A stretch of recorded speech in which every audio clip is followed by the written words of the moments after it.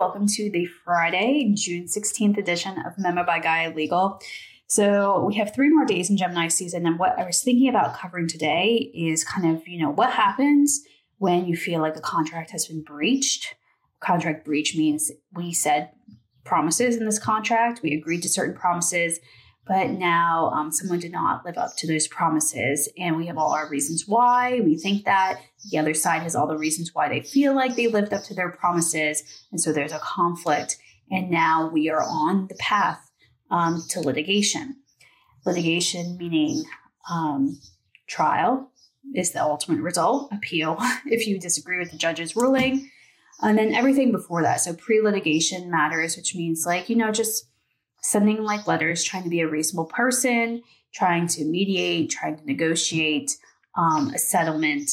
Those are also part of the litigation process. Litigation means I have a conflict with something that was a transaction, right? So in law, there's 2 avenues that you go down, and people who go to law school, you pick very early on, the avenue, but there's also some practices of law that cover both. So estate planning covers both. I'll just give that an example. We have transactional law. So transactional law is proactive legal measures. I'm going to make sure that my agreements are documented in writing. I'm going to make sure that, I'm anticipating risks. I am proactively creating systems to mitigate those risks. So I avoid conflict. That's the proactive part. In estate planning, having wills, trust, medical directors, all those things. These are proactive measures we can do to plan for a future, or to kind of, sometimes proactivity is not about fear. Proactivity can be about hey, I want more room for creativity. So I'm going to shut down all of these potential fear markers in my fear tabs in my brain. My brain is like a computer with so many tabs. And we have tabs open that are okay, these are fear tabs. But when I do my estate plan, I'm able to close out those fear tabs. So then I have more space, more working memory to focus on other things like creating. So transactional, proactive. You end up in litigation when there's a conflict. There's a problem. There's a breach. Someone failed to perform the thing they said they were going to perform. You feel aggrieved in some way. That sets you down the litigation process. You feel like someone didn't live up to what they bargained for in your agreement. So that sets up litigation. Litigation at the end of the road is trial appeal. Okay, Supreme Court is the ultimate final arbiter, final appeal of this United States of America. And of course, is all how the government is put together. That's a separate conversation, but it's very beautiful in a way of how all the checks and balances, how everything balances out. And then you have final Saturnian Supreme Court that encompasses the state courts, which encompass the localities. Beautiful system. However, that's very expensive. And not everything, there's only limited resources there. You have a panel of certain people. They can only hear so many cases. So just the most conflicted goes there. And usually at the Supreme Court level, it could go either way. And it's more about values, vision, ethical decisions, the direction of the country, more kind of on a spiritual level, quite frankly. And by spiritual, I'm not talking about church, separation of church and state. I'm not talking about a religion. I'm talking about your energy, the values of this country. The Supreme Court is the little rudder that shifts very slightly. But when you shift the rudder, you can go completely different direction. That's how I see the Supreme Court. Anyway, the other end of that is, sending a demand letter, or sending just a letter, a cease and desist letter saying hey, I noticed there's this issue. I'm asking you very nicely, very politely to reform your conduct, this is a very legal term, to reform your conduct, to change your behavior, to alter your what you're doing right now, to decide maybe this isn't the best action to take in this present moment. So that's the other end of that. So that's kind of where we're going to start when a contract is breached. This is for small business owners, just people in general. If you feel like you're into an agreement and something is not right about that agreement, step 1 is not to file a lawsuit in most cases. Obviously, it's something like very egregious, like when you have like a wrongful death or a personal injury, like you're going to file a lawsuit. But even in the lawsuit process, the attorney is going to start with the least combative, most trying to work things out on our own before going to the judge type of strategy. So let's say I'm a small business owner. I have a conflict. I feel like the contract was not honored. The first thing you would do is you would just write a letter. Okay, different situations, the letters, different names like cease and desist and intellectual property, demand letter, and personal injury with insurance. But you're just going to say like, hey, like I noticed this issue. Here's like how I see the issue. And, cite the contract, like in this clause, this is how I'm interpreting it. And I was wondering, you can even proactively say like, hey, like I understand from your perspective, it could be like this. However, like if we don't resolve this is the cost to both me and cost to both you. So it's in our best interest to resolve this here and now. And that's it. So very simple contracts like refund policy. Okay, you have a no refund policy, and that's your black letter law. It's on your website, it's on your terms and conditions. But someone brings you a situation where even though you have a no refund policy, you start thinking like, that's a tricky situation, and I look like a real A if I don't give them a refund. So most business owners are just going to give the refund because they focus on the customer and their needs ultimately over any sort of like black letter law policy, because they realize there are exceptions to the general rule. However, there are other business owners that will like stand on their contract rights. And when you stand on your contract rights, you are going to escalate the situation because you're not trying to be cooperative anymore. You are trying to be combative. And we end up combative. Money just gets drained to the attorneys because the attorneys and the judges are the people of society who are dealing with everybody's conflict on a daily basis. Like when I was young in elementary school, I was a peer mediator. Like I wore a yellow hat, so embarrassing. But I was selected as a peer mediator. I've started young, I suppose. And they say, okay, like Jackie is a good person. Like on the playground, when people enter into conflict, like Jackie's the person. I can't believe this. This is like so crazy. This is elementary school. Jackie is the person that you can go to resolve your conflict. We had like a form. This is so crazy. We had a form, and I filled out the form, and like we resolved the conflict, so everybody walked away happy.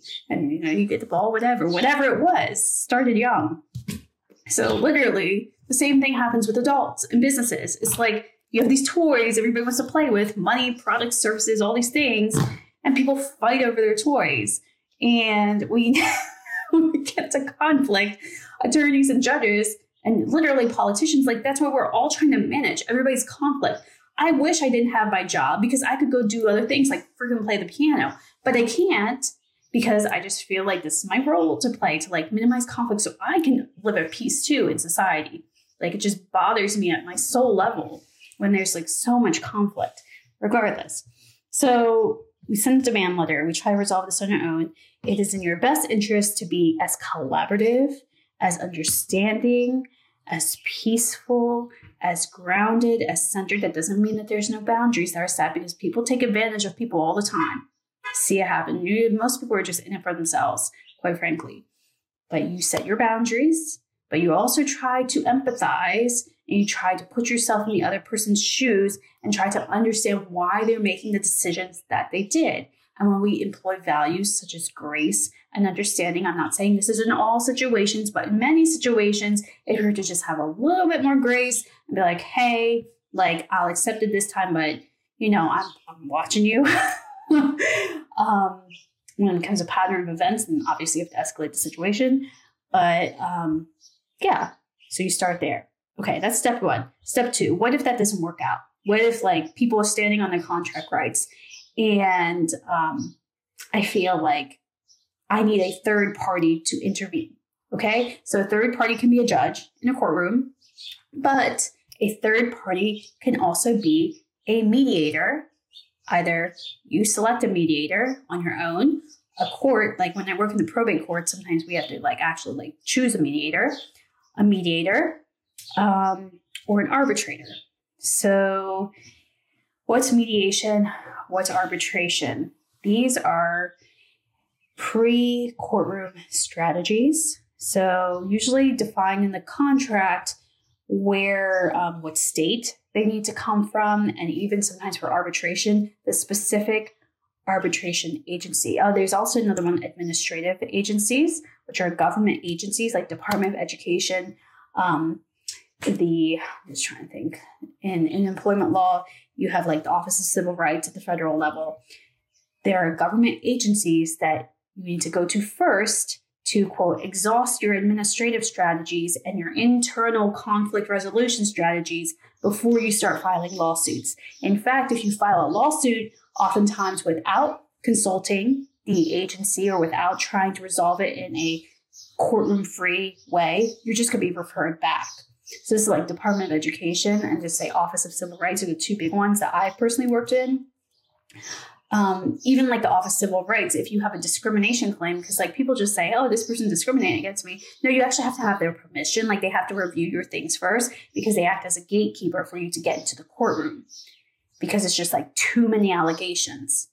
Same thing in education, too many allegations. And that's another field which has ultimate processes. Anyway, so contract breach, arbitration, mediation, administration agency. So going over these one by one.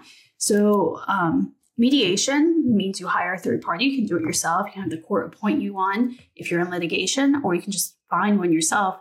It's a third party to say, hey, I'm going to be detached from the situation as a third party. I'm going to hear both sides independently. Both sides can be represented by an attorney if they want to be, because the attorney understands the system and this is our job to make arguments for you. But the mediator will try to broker a deal between the two parties.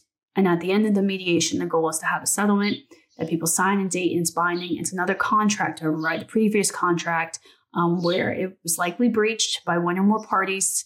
And the mediation will enter you into a new contract that represents the new understanding of the relationship between the two parties.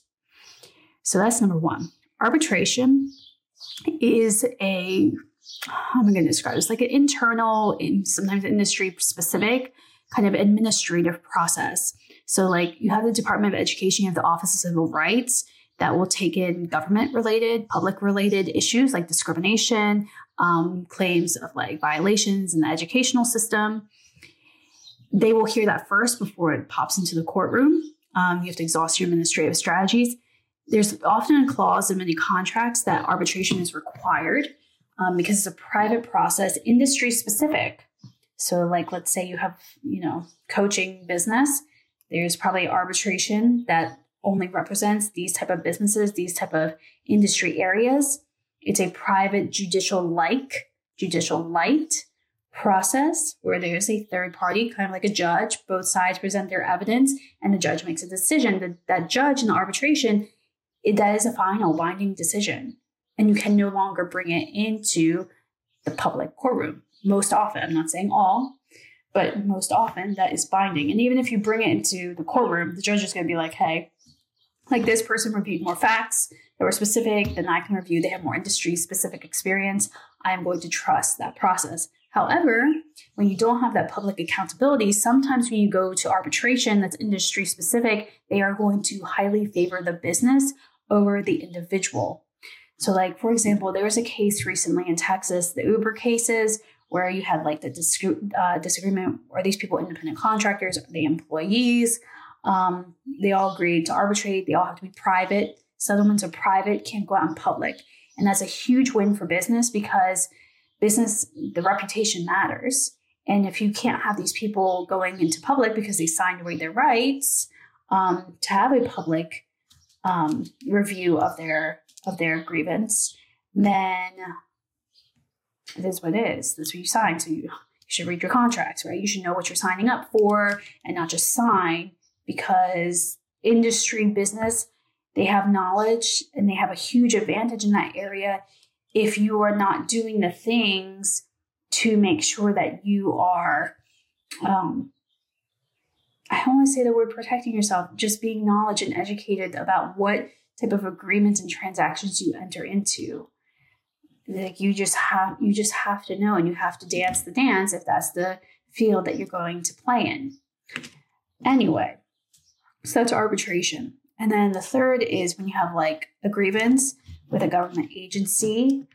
There's many laws in this area. So you can't bring lawsuits against the government for certain reasons in certain areas. These are like very detailed topics. But just generally speaking, like if you have a concern in education, like, let's say pregnancy discrimination, you have to exhaust your administrative remedies, not only like with the Department of Education, they have a process, but they may even make you exhaust your administrative remedies with the school. So every school has a grievance process in this area, and you have to go through that grievance process first, feel like you didn't get a just result, then present that to the Department of Education, feel like you didn't get a just result, or like, no, you didn't get a just result, and then present that again to state courts, the federal courts, go to district level, go to the state level, go to the Supreme Court. So something goes the whole way up to the Supreme Court. It's very in the gray. It could even be at like 50, 51%. It could go either way. And the Supreme Court judges are there to be that rudder to set the tone for, okay, if I make this decision, we're going off in this direction. If I make this decision, we're going off in this direction. It's like the abortion issue. You make that decision, it takes the country in two very different directions. And the judges at this level have not just like the legal knowledge, it's part of it, but they have like the social knowledge, the psychological knowledge, the historical knowledge. They just have all of this kind of, when I think of it, it's like a painter who has all of these tools available to them. They have like colored pencils, they have pastels, they have watercolor, they have acrylics, they have all of the tools, they have all of the brushes available. And the Supreme Court are really the artists, the artisans of society. And they say, okay, I have my daughter's picture here, so it's like this visual aid. And they decide like, okay, I see, I feel, I think at that level, they're very in tune with not just their mind, but their emotions, their feeling, their spirituality. I see, feel, think like this can happen, in this time and age, under these circumstances and factors, this was the outcome. So how can we make sure that we keep the peace, we adhere to the Constitution, and not the Constitution necessarily very like Saturnian interpretation of the Constitution in its sense of like life, liberty, and prosperity for all. Because those are very vague words, but how can we move more towards that, more towards peace, more towards justice in the sense of beautiful justice, in terms of collaboration, cooperation, harmony? How can we move closer towards that when we make this decision in the Supreme Court? Because this decision is binding, final, is going to be used for all the other courts. So it can be very small and it can shift the rudder. And this is just my personal opinion. There's no fact. It's just a feeling that I get after reading many Supreme Court cases. But it's like the tuning fork, right, of society. You have how many people on that bench. And I think that they probably discuss like what should happen. When they sit down to discuss the outcome of the case, they discuss, okay, like I think this should happen. And they take a vote. And then they write to what they think should happen. And when you have like a 5-4 decision, it gives you the tonality or like the measure of like how tenuous the issue is. So if we have a 5-4 vote, that means like, okay, like this could be shifted in the future. So we're just going to do 5-4. However, when we have like an 8-1 vote, that means that this is, don't bring this to us again. Like it's kind of the measure of, let me look at people. I'm trying to see who's on there right now. Okay. Yeah. Roberts is Chief Justice, who is really the person who I think in this entire country is probably the person who can see. It's like the book, The Giver, is coming into my mind. So in this book, The Giver. I read it when I was in elementary school. Lois Lowry, I think, was the author. You had like the giver of memories, and he had one person to train him, and it's kind of like the heartbeat of the country. It keeps the country going. It makes sure that even though it's like a very slight change, people are like, I don't care about the Supreme Court opinion. Yeah, you don't care because it doesn't affect you specifically in your life today as you're living and breathing, but energetically, it's like that like stone that you put into a pond. It's like, it's just a stone in the pond. Okay, yeah, but when you put it in there, all the ripples and affects everything. And that's kind of what, like, I see John Roberts as. He's like the stone. The pond, Supreme Court is like that first concentric circle, and then just like ripples. And that's how the system works. And it's like, you can't cover all the details of how and why and philosophically in a podcast episode, but I don't know how I got there. Contract breach. Anyway, this is why I script my episodes or come with an outline, because I'll just like ramble on about the most weird things. So anyway, this is Friday, June 16th. We have 2 more days in Gemini season. Next week, we're going to transition to Cancer season, which is going to be more about estate planning and so on and so forth. So I guess I'll head in that direction because the contracts I specifically work with in my specific profession, other than small business, every small business owner needs estate plan, will, trust, usually medical directives. So I can start heading in that direction and going over the different contracts you can have with yourself with respect to making agreements with your ancestors, their ancestral knowledge in the terms of history, right? We all have history. And history is just data on things that have happened, how they happened, why they happened, and we can learn from those lessons to see if that's what we want to choose in the future. So I'll start there. And then for Cancer season, I was brainstorming episodes, family and children. I kind of want to touch on the education system because that's my background, the issues in the education system and how we as individuals can remedy them and kind of like the history and giving like a full picture of kind of why there's no such thing as educational malpractice, even though there could be, and how to address your grievances within the system, because the system is very powerful. I know a lot of people these days are just like, I'm going to homeschool. Okay, but yeah, the public school is the answer to all the problems in homeschool in the first place. So you're just going to wrap around back to public school. I've seen it happen like real time. Like people pull out to homeschool, Christian homeschool. They pull out to Christian homeschool and they're like, I need systems, I need procedure, I need historical knowledge. My kids are getting far behind because they're not receiving the historical knowledge of our ancestors. Maybe I should go back into public school. And when they do, they either go back to public school, they start their own private schools. And it's just like a circle. So for me, I prefer to just like skip that part. It's just like, we don't need to take the long, circuitous road because we're going to lose a lot of time. We're going to lose a lot of ability to like serve both ourselves and others. So let's just like skip the ego, go right back to, we have the system in place. Our ancestors left the system.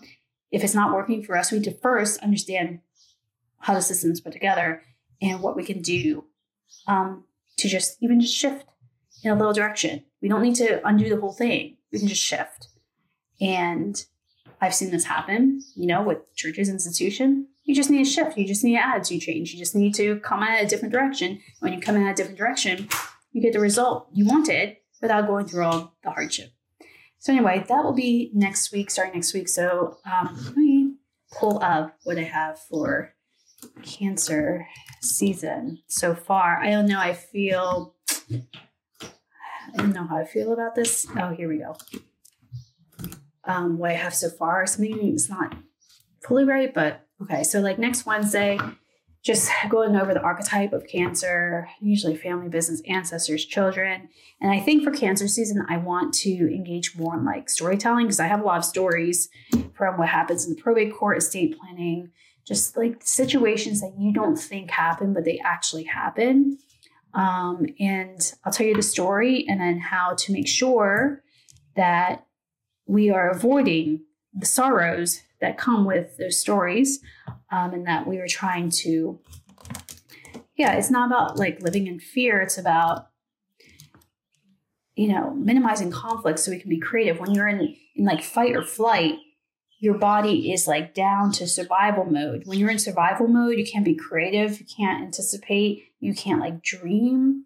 I think about myself, like I'm in survival mode, and part of my job, how I got to be an attorney was because a lot of like fight or flight in my life. And so I felt like I need to go into law, get it handled. It's like part of my traumas. But ultimately, if I didn't have any trauma, maybe I had been a musician, right? So it's just like, this is my life. This is where I'm at.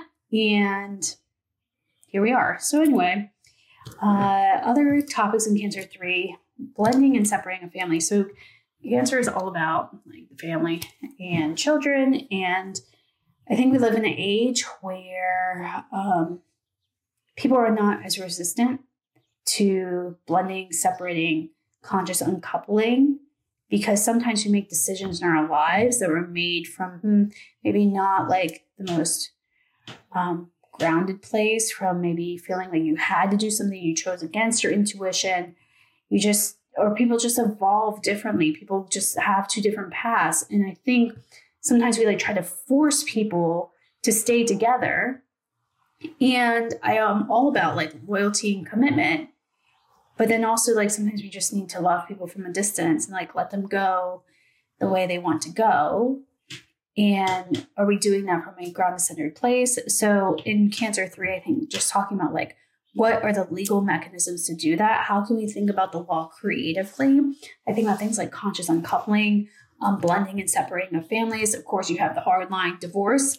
Divorce is like probate. Like if you're in a divorce, a highly contested divorce, there's a lot of opportunities missed for just collaboration to bring the conflict down and to bring the cost down, because when you enter into the divorce, like that cost shoots way up. And who does it go to? It goes to the peacemakers. It goes to the attorneys. Like contrary to popular belief, attorneys deal with conflict, but they are not the ones creating the conflict. And I'm going to repeat that because it's important, because I hear a lot of ish, especially among my people in the middle class. I'm saying this because I'm part of this. Middle class, low class, working class. You think the attorneys are creating the conflict. No, y'all are creating the conflict. The attorneys are here to help resolve your conflicts. That's why they get a lot of money, because of a lot of freaking conflict. If you don't want attorneys to have all this money, then stay out of conflict and take care of your own ish.